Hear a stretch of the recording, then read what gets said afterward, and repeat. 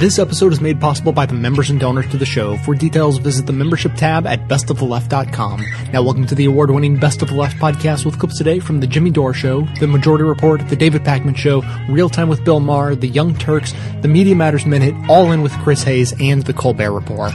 And a happy, non-denominational, non-politically affiliated, non-gender specific holiday season to all. So they're still pretending to fight the pretend war on Christmas. Bill O'Reilly, let's listen to him. He's going to talk about the genesis of his fight to protect Christmas from the people who are at war with it. Ready? Here. Hi, I'm Bill O'Reilly. Thanks for watching us tonight. The war on Christmas centralizes. That is the subject of this evening's Talking Points memo. Well, over the years, we've taken on the role of protecting the federal holiday of Christmas. As you know, there are some Americans who are offended by any reference to Jesus Christ. And that's what the USA celebrates on December 25th, the birth of the baby Jesus. President Grant... The baby Jesus, as opposed to the birth of the middle-aged Jesus. That would hurt. The baby Jesus. Okay. Signed the holiday into law after Congress passed legislation in 1870 acknowledging the country's Judeo-Christian tradition. Yes. Which involves slavery, by the way. Which involves slavery, the Judeo-Christian tradition. And by the way, so Christmas wasn't an official holiday in America until barely over 100 years ago. It wasn't even an official holiday.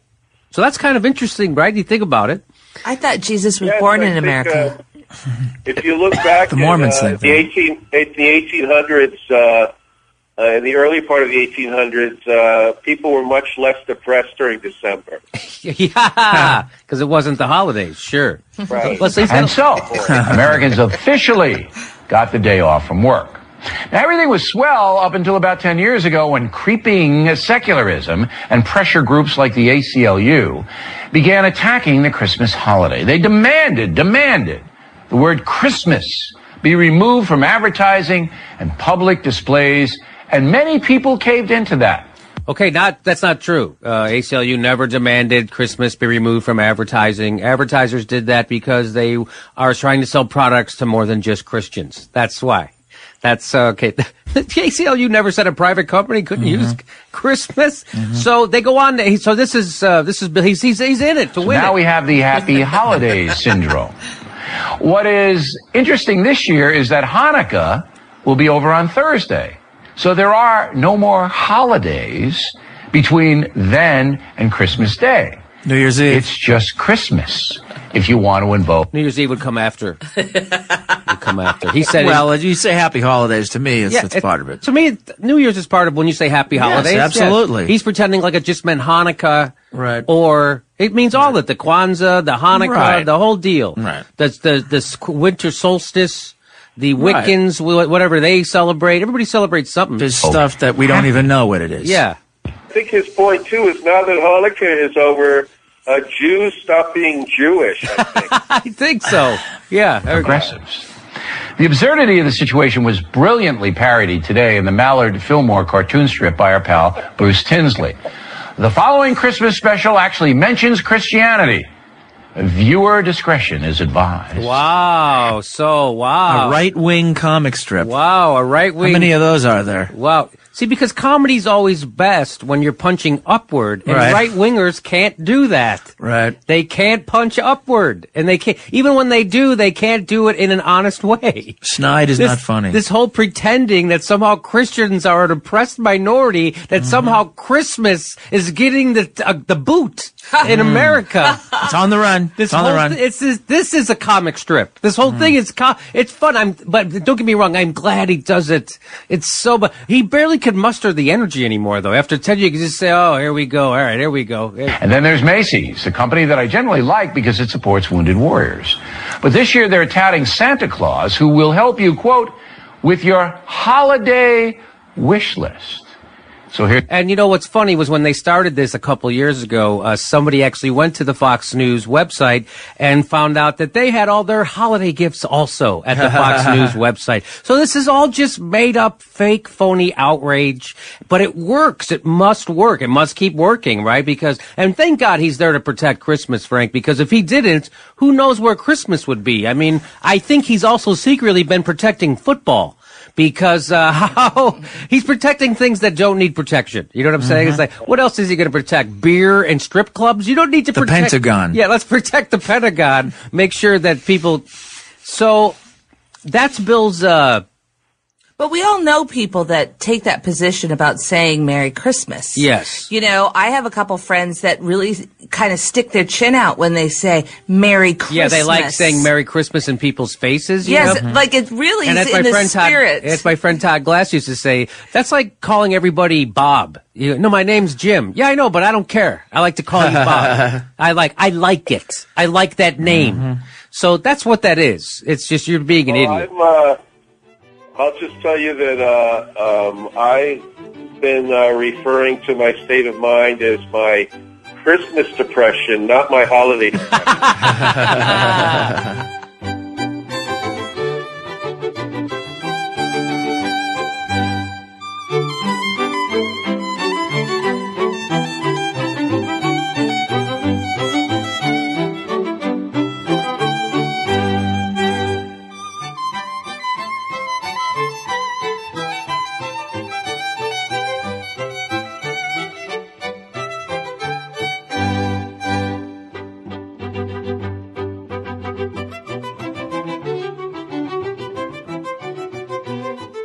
War on Christmas, it's not just a function of people attacking President Obama for having a Portuguese dog, who seems to be his paw prints are all over the holiday greeting cards. But Matt Barber, a Christian conservative radio host, well, he's quite upset about the atheists that are making it impossible to celebrate Christmas in this country and basically attacking religion everywhere. I mean, I remember yesterday when I was taking a subway home and this atheist came on and literally started shouting in my ear to everyone in the train about how Jesus was going to save and reading from Ezekiel. Oh, wait a second. I'm sorry. That was not an atheist. Why would an atheist do that? Listen to what this radio host, Matt Barber, had to say about what was going on in 2008. Because a county road commission, I think somewhere in Michigan, denied a permit to a guy to place a nativity scene on a public median. They're bullies. And we know that when people stand up to the bully on the playground intimidates. That's what he does, intimidates people into silence, into fear, into avoiding the bully. And oftentimes the bully is the paper tiger. And when the righteous individual who is being bullied defends his or herself and punches the bully in the mouth, guess what? The bully, more times than not, has a glass jaw, falls down, then everyone on the playground says, whoa, the bully was a weakling after all. That's the secularist left. The secularist left are bullies. They try to bully and intimidate and push religious intolerance and religious bigotry on everyone else. Yes, folks, it's true. That's why you all see Christianity and Christmas and religion in this country relegated to the farthest reaches of the cafeteria, sitting alone, just afraid that the secular left is going to come around and say, you can't.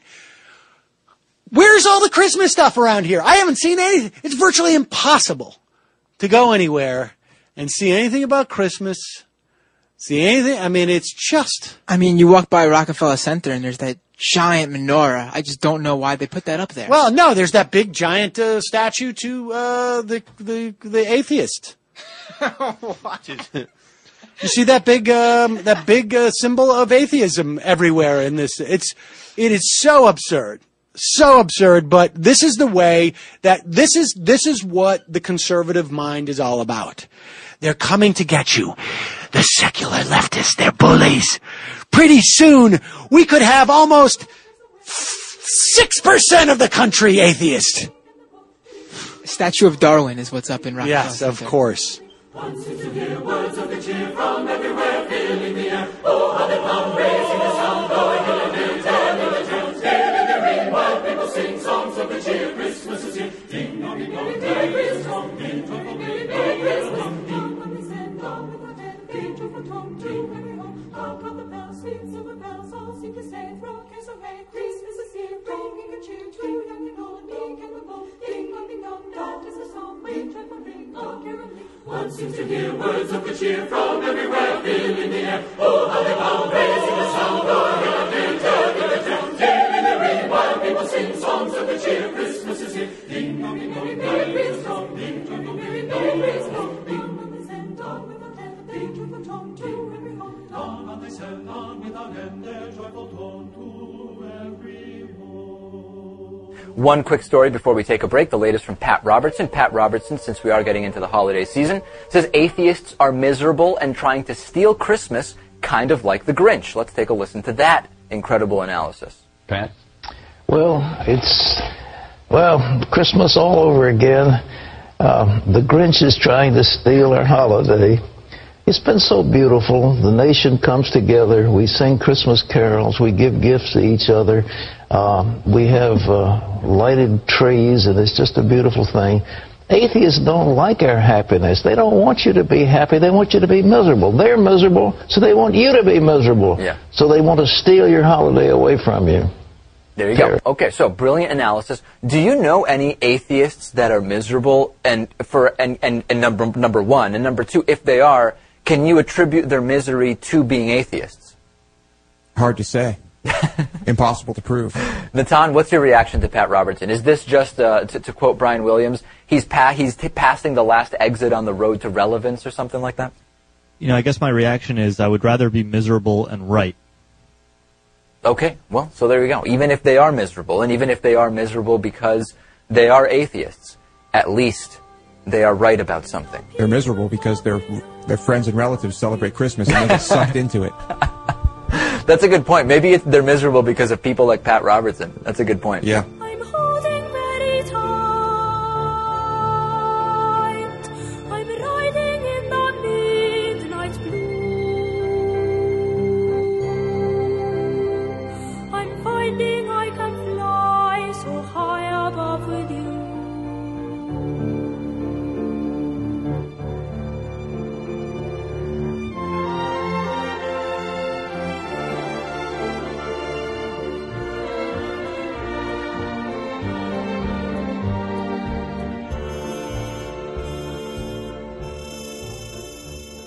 Someone needs to explain to the Republicans that Ebenezer Scrooge is supposed to be the bad guy. And before conservatives start whining about another war on Christmas, they must admit they hate everything about Christmas. Because brotherhood, goodwill toward men, and especially charity make their skin crawl. Now this week, Michelle Bachmann proposed cutting huge holes in the federal safety net, demonstrating a total misunderstanding of the concept of a net.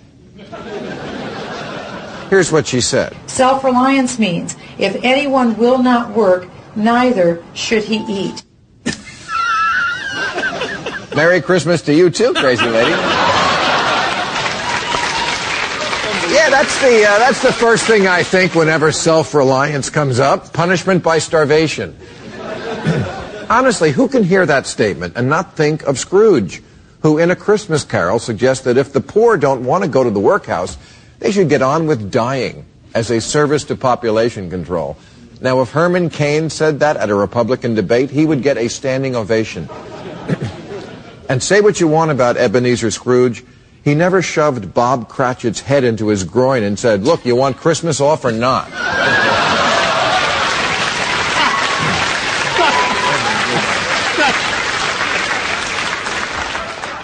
Newt Gingrich refers to Obama as the food stamp president because Obama doesn't want children to starve to death, fucking commie. Mitt Romney says we should let all the people about to lose their homes lose them, and they can just become renters. Ownership society? Meet no pets, no waterbeds.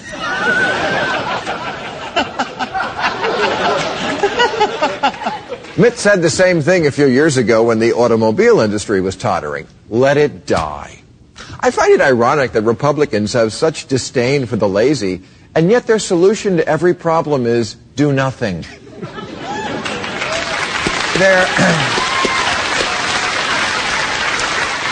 Their answer to wealth inequality, do nothing. Healthcare, do nothing. Climate change, nothing. Racism doesn't exist. For a group of people so head over heels in love with self-reliance, they sure do recommend a lot of sitting on their ass.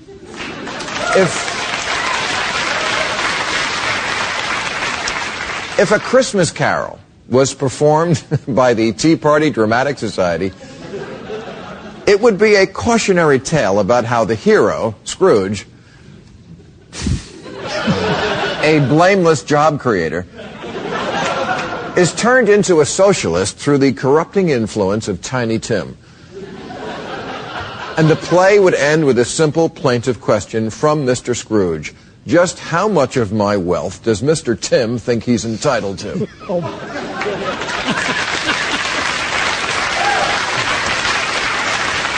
And that is the great Republican fallacy of this election, that our economic problems are due not to Wall Street's gambling, but because too many Americans are lazy. But there are 16 million unemployed, and we only created 80,000 jobs last month. The problem isn't laziness, it's math. But this is where the Republican Party is now. In favor of people dying because they don't have health insurance. In favor of letting people go unfed if they won't work. And if they want to work, but are Mexicans, in favor of putting up a fence that electrocutes them. Even Scrooge is thinking, look, I hate the poor, but I'm not a fucking psychopath. Psychopath is what I meant. But that's where this party is. It simply has no bottom. There goes Mr. Humbug. There goes Mr. Grim. If they gave a prize for being mean, the winner would be him. Old Scrooge, he loves his money because he thinks it gives him power. If he became a flavor, you can bet he would be sour.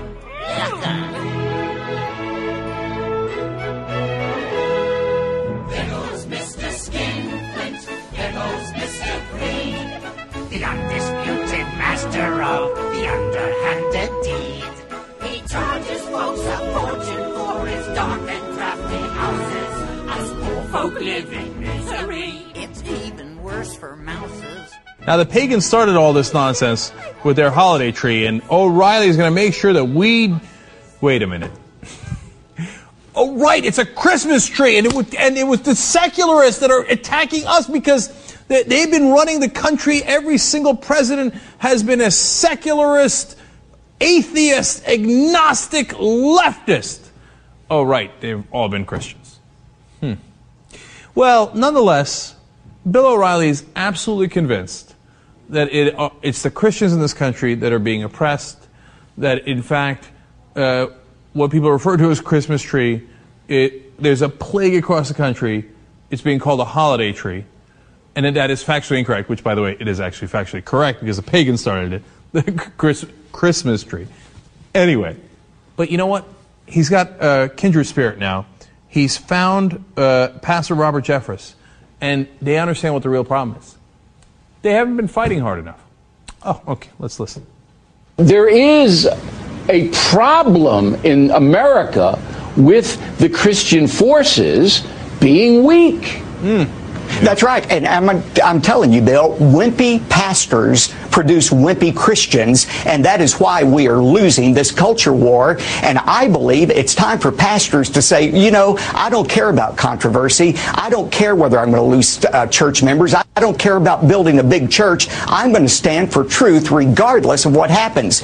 That's right, man. What would Jesus do? He would find a secularist and punch him in the face.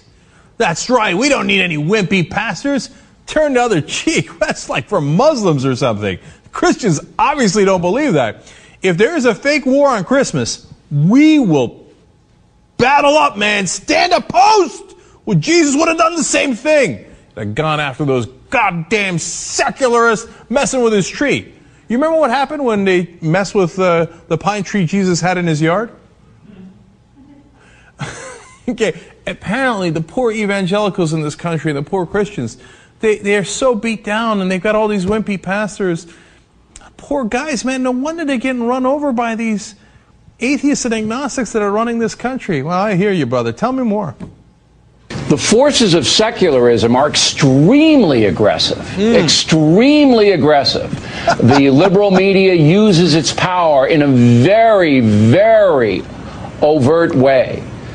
The other side outnumbers them. I mean, Christian, Judeo-Christian people who believe in that philosophy outnumber the secularists, maybe 6 to 7 to 1. But you don't see them bringing it to the secularists. We are in the majority, and we ought to start acting like we're in the majority instead of cowering in fear and becoming wimps. If we don't stand up, we're going to lose these very real rights that our forefathers died to provide us with. Except that our forefathers built the first ever secular constitution in the history of the world that said you shall not establish a religion. But I'm nitpicking. My favorite moment is as O'Reilly's leaning in, saying they're very, very aggressive. Oh, I'm sorry, O'Reilly. Other people are aggressive? Meanwhile, these two guys are yelling, talking about, you know what, our side is cowering in fear. While the other side is being... The other side, he had Lincoln Chafee on the show the other day, the Rhode Island governor, who's calling it a holiday treat because he doesn't want to offend non-Christians in his state. Okay. And Chafee was the whole time was like metaphorically backing up. He's like, okay, Bill. All right, Bill. I mean, there's non-Christians in the state. I'm the governor of everybody. Is it okay? And he's like, look at it. These aggressive secularists. They're waging a war. It's unbelievable, man. They got, there's a recent poll done by Public Policy Polling. A majority of the country believes there is a war on Christmas. It's amazing what they get them to believe, man. If you repeat a lie enough times and forcefully enough, you will, A, get a lot of people to believe it, and B, get good ratings. That's what this is all about. Riling up the folks. At the end of the year, there isn't that much news. Sometimes it's a lame duck session. A lot of people are going away for Christmas, the holidays, etc. So how's O'Reilly going to get ratings? Oh, can you believe they're attacking the thing that you love most? Santa frickin' Claus. They're coming for Christmas. But don't worry, I'll fight back.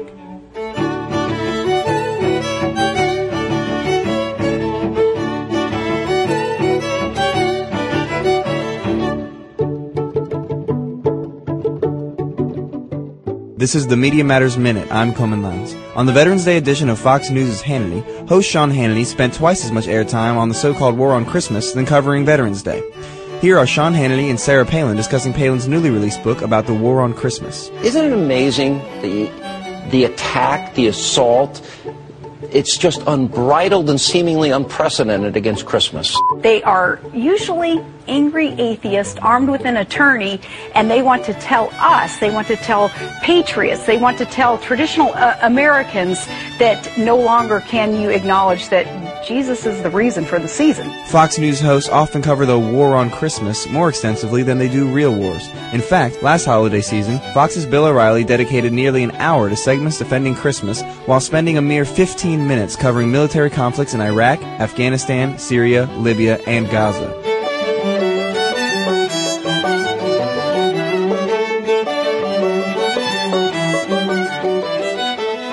Secret meeting in Washington, D.C. Oh, it might have something to do with a certain holiday that we may or may not be trying to destroy. That's right. That's right. You can take our pensions and destroy the well-being of America's workers, but we will kill Christmas. Ladies and gentlemen, I know Michael sometimes jokes about the war on Christmas, but we take it pretty seriously here. One of the ways that we were hoping to undermine Christmas was, of course, to create and sow some type of confusion as to the racial identity of icons of Christmas. Of course, I'm talking about both Jesus and Santa Claus. And wait till we get to the reindeer, but that's for another time. Unfortunately, Megyn Kelly at Fox News and some Fox moron contributors have found us out. Kids, you should avert your eyes or your ears. Move on, because I want to get to this other topic. So in Slate, they have a piece on .com. Santa Claus should not be a white man anymore. And when I saw this headline, I kind of laughed, and I said, oh, this is so ridiculous. Yet another person claiming it's racist to have a white Santa, you know? And by the way, for all you kids watching at home, Santa just is white, but this person is just arguing that maybe we should also have a black Santa. But, you know, Santa is what he is, and just so you know, we're just debating this because someone wrote about it, kids. Pause it. First off, do the people at Fox News think that, like, 4-year-olds who believe in Santa Claus as being a real human being watch their news program? Mom, if you could warm up a milk bottle for me, that would be great. I'm going to want to catch Hannity, look at the real deal. What's going on with Obungle Yeah, I want to know the real deal on spending. Second of all, if you are a parent and you're allowing your 4 or 5 or 6-year-old or 7-year-old, I guess theoretically an 8-year-old could believe in Santa, maybe 9 or 10, to watch Fox News, social services should be knocking on your door. Continue. Okay, I wanted to get that straight. But Jedediah, when I read the piece, the author seems to have, you know, she's African American, and she seems to have real pain at having grown up with this image of a white Santa, and she speaks about it kind of honestly, saying, I didn't really understand why that had to be. Yeah, she wants Santa to be inclusive, and I had the same reaction. Initially, I was thinking, oh, this is more politically correct nonsense, this is hypersensitivity in our culture. And then you read the piece and you really walk through the steps with her. I think it's a tribute to her writing, and you realize if you were a young kid and you were African American and your Santa Claus was white, it would affect you when you went to school. Maybe you wouldn't feel that you were part of that tradition. Now, she suggests that a penguin should be Santa. Okay, that's where she goes off the rails. Well, I think that's... Pause it. Now... What's interesting about this is obviously sort of like their contrarian person on the Fox panel is that, you know, I thought it was one of these politically correct things, and then I actually read what the piece was. That dynamic plays out every day in the conservative mind, except for the part where they actually read it and try and understand the perspective. But here's where Megyn Kelly goes off, because if you're going to have a penguin, you can't do that. Santa's real. Go. Kind of interesting, though, to have an animal, which is something that kids love, sort of brings that cartoonish component into it, and I think that makes all kids kind of feel welcome in the process. So I see where she was going with that. No, it doesn't. No, it doesn't make all kids feel. Hey, I like penguins. It makes all birds feel welcome. Kids Monica, like penguins. You know, but okay, so I've given her name is Aisha Harris. I've given her her due on where she was going with it, but. Just because it makes you feel uncomfortable doesn't mean it has to change. You know, I mean, Jesus was a white man too, but you know, it's like he was. You know what's really funny about this is, in fact, no, Jesus was almost certainly not a white man, and apparently because the Romans, because when they were going up in there and they were trying to convert people. Paul was heading to had his moment on Damascus, or whatever, the road to Damascus. Through the ages, we got to make Jesus white. How else can we get the white world to sign on to it? So actually, I guess it can change to make people feel more comfortable. Historical figure. I mean, that's a verifiable fact, as is Santa. I just want the Right. kids watching to know that. Yes. But my point is, how do you just revise it, you know, in the middle of the legacy of the story and change Santa from white to black? Yeah, I mean, you can't. You can't. You just can't, folks. Well, you know what? I got news for you. In my house, guess what color Santa is from now on? It's black. I just did it. Don't you dare tell me that the fat white man with the white beard who gets in a sleigh and travels all over the world reaching billions of people with flying reindeer and elves who packed his sack of toys, don't tell me that he's black. Actually, what a work of fiction that is. I will say this. Yeah, exactly. I will say this, that it's obvious that Santa's white, because if he was black, he would probably be pulled over so many times just by the time he would never get past the West Coast. He would never get past L.A. Because he'd be pulled over so many times. Where's a black guy going to find Santa's black fancy? Fox segment? I don't want this guy coming to my house.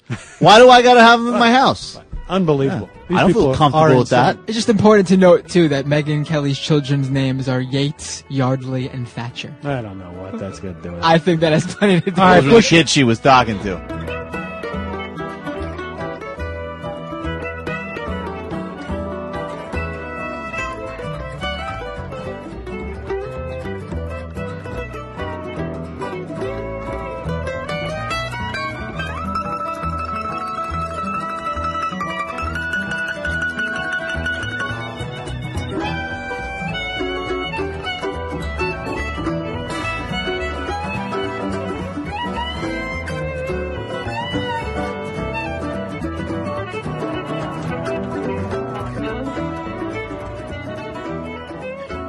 In a delightful twist of unintended consequences from this year's War on Christmas hysteria, Black Santa has officially become the mascot of this holiday season. Of course, it all started with this Aisha Harris piece for Slate.com about the problems inherent in a Santa who is default white. That column led to one of the more baffling moments in all of cable television, courtesy of Fox News anchor Megyn Kelly. For all you kids watching at home, Santa just is white, but this person is just arguing that maybe we should also have a black Santa. But, Santa is what he is, and just so you know, we're just debating this because someone wrote about it, kids. Okay, I wanted to get that straight. And that, quite naturally, led to an absolute eruption of outrage, satire, and ridicule. Santa is just white. And who are you actually talking to? Children who are sophisticated enough to be watching a news channel at 10 o'clock at night, yet innocent enough to still believe Santa Claus is real, yet racist enough to be freaked out if he isn't white. I can't believe that you and Mrs. Claus are black. Oh, she's not black. She's not. No. You think a black woman would tolerate living out in the middle of the snowy wilderness? No, if Mrs. Claus was black, Santa would be living in Atlanta near her mama. I think you would find a black Santa Claus in every black home because Santa Claus is black in black homes. And Santa Claus is white in white homes. Santa Claus is Mexican in Mexican homes. Just wait until Fox viewers find out Santa's actually a black man pretending to be a black woman. Oh, not you. Look how you jumped on. I'm talking to you. Go see a Medea Christmas. Besides, black people have their own holiday. It's Martin Luther King Day. By the way, for any kids watching at 11:30 at night, Martin Luther King is black and he is real. All right, all of that led Megyn Kelly, to her credit, to return to the issue with a segment that was sort of ambiguously perched somewhere between apology and double down. The knee-jerk instinct by so many to race bait and to assume the worst in people, especially people employed by the very powerful Fox News Channel. Contrary to what my critics have posited, neither my statement nor Harris's, I'm sure, was motivated by any racial fear or loathing. We continually see St. Nick as a white man in modern-day America. Should that change? Well, that debate got lost. By the way, I also did say Jesus was white. As I've learned in the past 2 days, that is far from settled. Yes, very, very far from settled. Now, on the silly, serious scale, this story has tended to tilt to the silly side. But here's what's not so silly about turning Santa's race into a debate. Cleveland High freshman Christopher loved Christmas, but that all changed last Thursday when he wore this Santa hat and beard to school. His parents say a teacher told Christopher, who's black, he couldn't be Santa because Santa is white. That's really a thing that really happened in an Albuquerque suburb last week. It's the sort of story that strikes a nerve, and I can tell you why. I have a 2-year-old now, so I know that as you watch your kid walk through the world, it's like watching a turtle without a shell. They're perceiving everything around them, even stuff you don't think they're noticing. They're taking it all in, but they don't have the facilities yet to process it all. So they're often getting messages that you, as their parent, don't control, many of which are harmful or hurtful. And for millions of non-white kids, the message that Santa is white might very well be one of those messages. In fact, one of the most insidious aspects of the racial regime in which we labor is that whiteness is the default. Whiteness is invisible. Whiteness does not exist as a thing, as something to be noticed. Things just are white. People just are white. Santa just is white. But here's the thing. Until a few years ago, the President of the United States was white. He just was. That was a verifiable fact. But that changed. So maybe Santa could change too? And speaking of changing Santa, here's what Santa should not be. This is SantaCon. If you're not familiar, it's basically a costumed pub crawl that started in San Francisco in 1994 and since gone global. It acts as an opportunity for the same inebriated louts who crowd into the city to get publicly drunk on St. Paddy's Day to trade in their green for red and white and get publicly drunk in December. This year's SantaCon, a number of drunken Santas could be seen brawling on the sidewalks near Union Square here in New York City. So while we're on the subject of whiteness as default, let me just hazard a guess that if the people streaming into the city every holiday season to get drunk and fight were overwhelmingly black, official New York's reaction would be a lot less ho ho ho.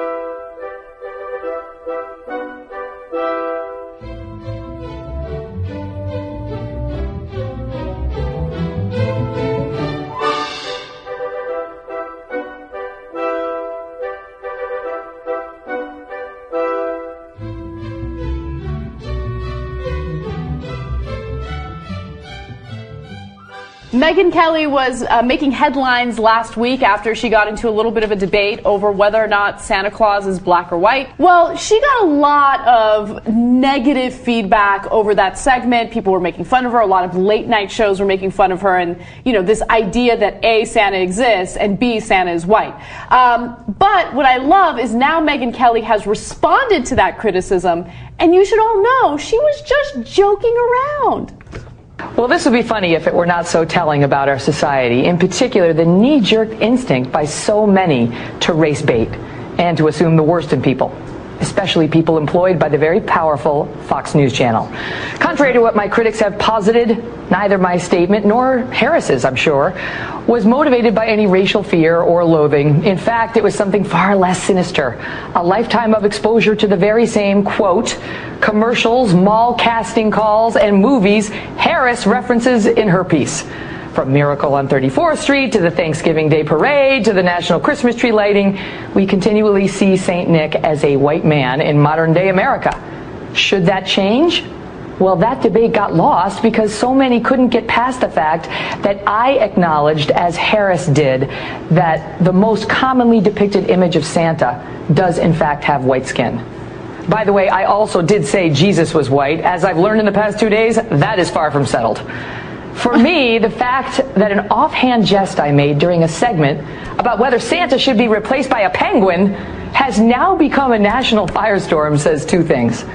Race is still an incredibly volatile issue in this country, and Fox News and yours truly are big targets for many people. Oh, poor you! Boo-hoo! Oh, look, you know what this is, Anna? Smallest violin in the world, playing just for Megyn Kelly. The hypocrisy in that one clip was kind of incredible, right? So earlier on, she says, like, you guys don't get it. I was just joking around. And then she proceeds to state that Santa is white again, right? Like, he's white, but he's white in all the commercials, and he's white in all this artwork. Therefore, Santa is white. Duh. But I'm just joking about that. Yeah. Make up your mind. Are you joking or are you being serious? And then the whole notion about Jesus Christ being black or white. I mean, she's just, I don't know. I'm done with this conversation. Wrong. Not done. We're going forward. So, number one, look, if she's saying she was kidding that Santa exists, I'm going to give her the benefit of the doubt. Okay. But that's not all that she said. That wasn't the controversial part. If she had said offhandedly, hey, kids, of course Santa exists, nobody would have made a big deal about it. We don't even think Fox News is that dumb, right? But she insisted that Santa was white. She wasn't joking about that at the time. Exactly. And as you can tell from hearing what you said, Anna, she keeps saying, like, well, I mean, the Santa I always see is white. That's why I said he was white. So then you weren't joking. Yeah, you did mean it. Exactly. Right? And the race baiting, too. Sorry to interrupt you, but the race baiting part of it, too. No one's you're the one who brought up race on your show. This is not a race baiting situation. It wouldn't have been a race baiting situation had you not decided to do an entire segment talking about someone's piece on Black Santa. Yeah, and that's because Fox News loves to make fun of, liberals. And I'm being kind here, not saying minorities. Liberals, progressives. Look at the liberals. Now they want a black Santa. Ha ha ha. You did that segment. You see, that would be the race baiting. We didn't make you do that segment. And in the middle of that segment, you insisted that Santa and Jesus were white. Now you're coming back and saying, well, you can see why I thought Santa was white because of all the things I've been influenced by. That's a fair point in and of itself. If you acknowledge that that's why you said it, but you didn't acknowledge that, you blame liberals for race baiting you into saying it. Okay, which makes no sense. And then finally, if you notice, she never went on to complete the thought of like she pretended as if she agreed with the writer of that piece. Yeah. The whole segment was based on how she was mocking that writer in the first place. You guys don't agree unless you now come out and say, well, you're right, Santa isn't white or black. If you were talking about St. Nicholas, he was Mediterranean and olive-skinned and probably closer to brown-skinned than white. Okay, well then I say, okay, hey, that's an interesting acknowledgement, good for you. But you didn't acknowledge any of that because your audience would hate you if you acknowledged that. And finally, the most important part here, I mean, nothing is important. It's the only important part of it, Anna, and why the conversation shouldn't necessarily end, is that we're through this, we're breaking down people's perceptions and why they perceive the things that they did. Because if you ask most Americans, they'll say, yeah, of course Santa's white. He's from the North Pole, right? And it's because of all the things that actually Megyn Kelly showed in that second segment, right? You know, all the images of Santa. She's right about that, just by itself, right? But she doesn't go on to acknowledge, well, look, this is an absurd conversation. And especially what I was going to say, the important part is the Jesus part. Because they really did pretend for a long time, and you see it in a lot of the churches where Jesus is blonde, blue-eyed, Nordic. He looks more like Thor than he just looks like Jesus of Nazareth or Bethlehem, right? Right. And so that was a serious issue that they used to keep people down for a long time. And the conversation is important in breaking down those barriers. And I like how she said, well, it turns out that debate's not settled. What do you mean it's not settled? Jesus is from Bethlehem. He's Middle Eastern. What's unsettled about it, okay? I mean, people from Bethlehem aren't really black and they're not really white. They're excuse me. They're Semites. We have another word for that. I mean, there's two branches of the Semite family. One is Jewish and the other is Arab. So what does Jesus look like most? An Arab. There's no question about it. And what does Santa look like most? Me. Oh, by gosh, by golly, it's time for mistletoe and holly. Tasty pheasants, Christmas presents, countrysides covered with snow. Oh, by gosh, by jingle, it's time for carols and Kris Kringle. Overeating, merry greeting from relatives you don't know. Over the weekend, of course, with Black Friday, we had kind of a question mark about whether Sarah Palin's new book about the war on Christmas would do well. Turns out that the book has flopped, and I can't lie, that I am very pleased by. Freakout Nation wrote that half-term governor Sarah Palin and her new book completely bombed on Black Friday. The book is called Good Tidings and Great Joy, Protecting the Heart of Christmas. It was outsold by so many other books. Palin's book was number 641 on Amazon when I looked. Now, of course, of all the books on Amazon, 641 is still not nothing, right? A lot of independent publishers would love to break the top 1,000. But when you think about who Sarah Palin is, and when you think about that this was a book produced in a serious manner by a real publisher certainly ghost-written, because I can't imagine Sarah Palin can write much at all. It's amazing, Lewis, that it actually did this poorly. Yeah, you would think with all her publicity it would do a little better, and with all her cult-like followers. But hey, this is great, right? People aren't reading that piece of crap. I dug into the numbers a little bit, Lewis, and I found that even within the category of Christian books, and even specifically within the category of Christmas Christian books, it's only number 5, and it was outsold by the book Finding Christmas, Stories of Startling Joy and Perfect Peace. This is a good thing, and listen to what it says in Palin in the description of the book. At a time when Christian values are challenged, when the greeting Merry Christmas has been replaced by the supposedly less offensive Happy Holidays, Governor Sarah Palin makes the case for bringing back the freedom to express the religious spirit of the season. Wow, Lewis, that sounds compelling. And by the way, the term holiday, for all of the, soldiers in the war for Christmas, for all of their complaints about happy holidays, as Neil deGrasse Tyson recently tweeted, holiday comes from holy day. It is, if you look at the etymology of the word, it is still a religious statement, Lewis, to say happy holiday. You're saying happy holy day. It is still a religious allusion. Right. I guess you're just referencing all the holy days that occur around that time. So, yeah, of course, still religious. Maybe, what's the right thing to say? Happy season's greetings, or... Season's greetings, yeah. And have a good end of the traditional end-of-year vacation day period. I hope it goes well, or something like that. I don't know. How about just, Ducky December, or something like that? I think that's the best thing is something like, have a great New Year and good celebrations if you're celebrating anything, or something like that. You know, that's a little long-winded. You can't say that to everybody. No, I don't know. Happy winter solstice. Who knows? Of course, if you're in the southern hemisphere, it's not the winter solstice around Christmas. Yeah, I don't know. Just how about just have a nice day? All right. Thank you, Luke. That's not bad. Of course, it has nothing to do with what we're talking about in particular. Can't say exactly when, yeah, but we'll drop by. You bring the ice cream and I'll be apple pie. I like a rainbow candy cane, call me settled in my ways, yeah. I'm not trying to eat and run, but I can't stay. It's just how we get down for the holidays. Imagine it was colder, lovely winter, get better. Let's hit the dance floor, see everyone we know.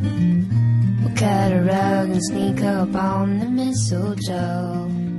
I want to just briefly go over this piece by Daniel Denver in Politico from the other day. As you know, we here at the Majority Report have been longtime warriors on the war on Christmas. And it's apropos of something that Digby wrote, and we're going to talk about it, but you should know that while Bill O'Reilly says that he's only been at this war on Christmas for 10 years, and back in the day, I think John Gibson wrote a book about it. He was another Fox host. One of the stupidest ones I think they've ever had, frankly, which I know says a lot. And of course, that mantle's been taken up by such luminaries as Sarah Palin and Sean Hannity and Glenn Beck and the American Family Association. Gretchen Carlson. And Gretchen Carlson. Don't forget her. She's of course, key. Yes. They're all warriors fighting the war on Christmas. Daniel Denver points out that this is nothing new. Back in the 1920s, Henry Ford published a news weekly. And in one of those, he wrote, last Christmas, or I should say it was, this was This was actually from the International Jew, the world's foremost problem. That was, I guess, written up in that weekly. Henry Ford, no great fan of the Jews. Quote, last Christmas, now we're talking about the 1920s now, last Christmas, most people had a hard time finding Christmas cards that indicated in any way that Christmas commemorated someone's birth. People sometimes ask why 3 million Jews can control the affairs of 100 million Americans, in the same way that 10 Jewish students can abolish the mention of Christmas and Easter out of schools containing 3,000 pupils. Yes, folks, the first shots in the war on Christmas could heard over almost a century ago in this country. In 1959, it was the far-right John Birch Society that published a pamphlet alerting the nation to an assault on Christmas. Back in the 50s, there was no word for war. It was just assault in the war on Christmas. Carried out by, quote, UN fanatics. What they now want to put over on the American people is simply this. Department stores throughout the country are to utilize UN symbols and emblems as Christmas decorations. So you should know there is nothing new, ladies and gentlemen, particularly when you're talking about regressive right-wingers.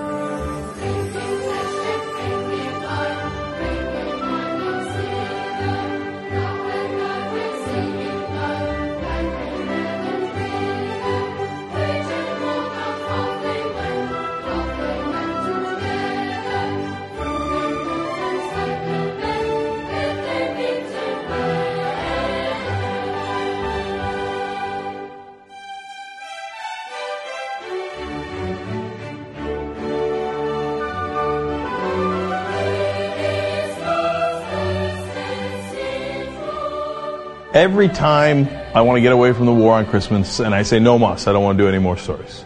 No Xmas. Bill O'Reilly pulls me back in. And he did it again.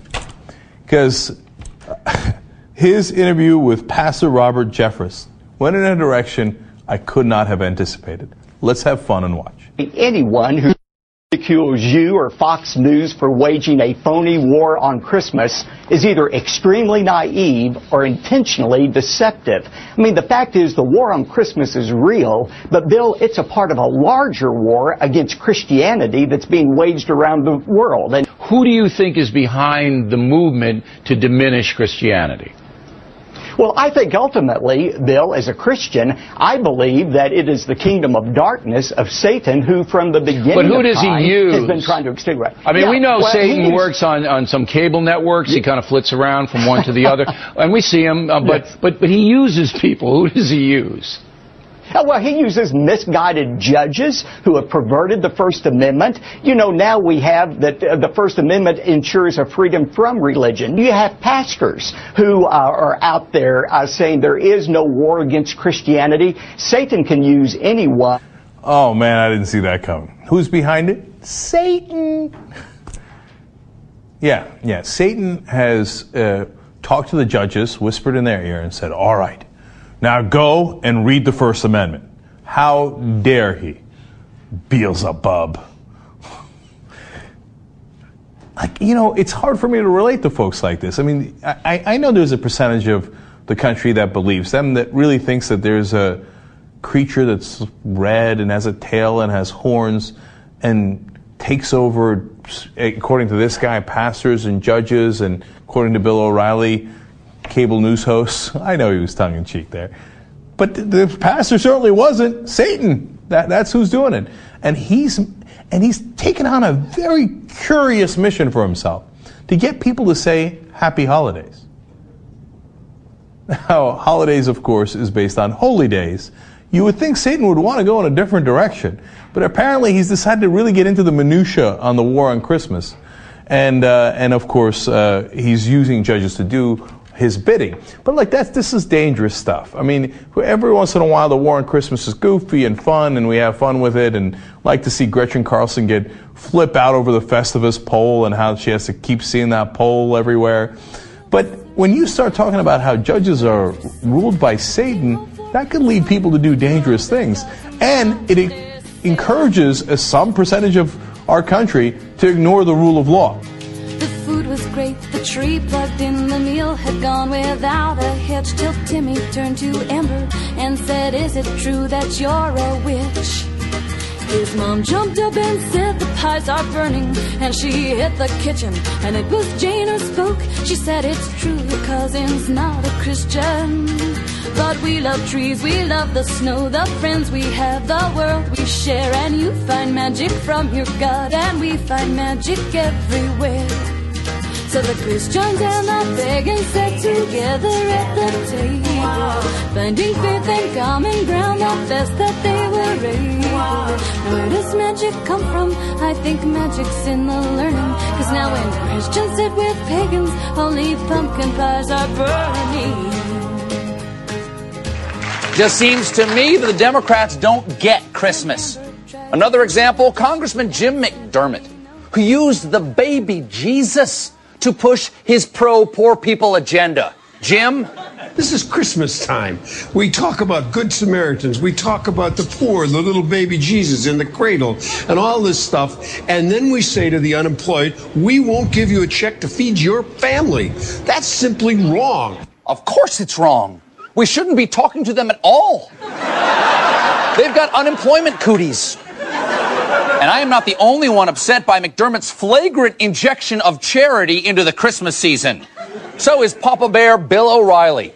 In his weekly column, he wrote, "Every fair-minded person should support government safety nets for people who need assistance through no fault of their own. But guys like McDermott don't make distinctions like that. For them, the baby Jesus wants us to provide no matter what the circumstance. But being a Christian, I know that while Jesus promoted charity at the highest level, he was not self-destructive." Good point, Bill. Jesus said we only have to love those who deserve it. And what I like best about Bill's argument is its complete factual inaccuracy. Because it would be inconvenient to guys like us to repeat what Jesus actually said. For instance, if someone wants your coat, give them your cloak as well. Rich people should sell all their possessions and give the money to the poor. Plus, the fact is, Jesus was way beyond self-destructive. He was self-sacrificial. I mean, the guy is God. He could have floated off that cross like Chris Angel Mind Freak. And I love how Bill closes with, "The Lord helps those who help themselves," kind of implying that Jesus said that, when it was actually Ben Franklin, who I believe belched out that proverb between mouthfuls of French whore. But as much as I'm a fan of Bill's willfully ignorant, borderline heretical self-justification, I gotta tip my hat to Bernie Goldberg, who came on the factor to call Jesus like he sees us. Jim? As a matter of fact, you know, Jesus probably would be, except for one or two issues, a liberal Democrat if he were around today. Yes. Jesus was a liberal Democrat. It's right there in his name. Jesus H. Christ. That H clearly stands for Hussein. Plus, Jesus was always flapping his gums about the poor, but not once did he call for tax cuts for the wealthiest 2% of Romans, even though they create all the good slave jobs. And don't forget, Jesus hung out with tax collectors and prostitutes. And no good conservative would be caught dead with tax collectors. What frightens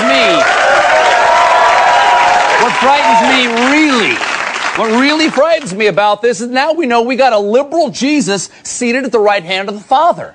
He's basically Yahweh's Joe Biden. Anything happens to the big guy, we could end up with a socialist deity redistributing my loaves and fishes. Well, it hurts me to say this, folks, but if Jesus really is a liberal, it's time to get the Christ out of Christmas. Now, listen, you know me. I'm no fan of the term Xmas, or X anything. I make my kids play Christbox 360. And if they break a bone, they get Christ rays. But it is time to take baby Jesus out of the manger. Replace him with something that's easier to swallow. How about a honey-baked ham? Because if this is going to be a Christian nation that doesn't help the poor, Either we've got to pretend that Jesus was just as selfish as we are, or we've got to acknowledge that he commanded us to love the poor and serve the needy without condition, and then admit that we just don't want to do it.